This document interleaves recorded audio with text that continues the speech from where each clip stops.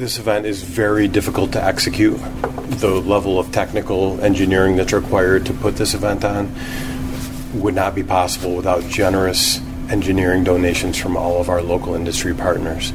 So it is the local cybersecurity industry, mostly headquartered at the Griffith Business Park. Their generous donations of engineering expertise and their willingness to be here on a Saturday helping us with cyber education is really at the heart of why we can do this event at all.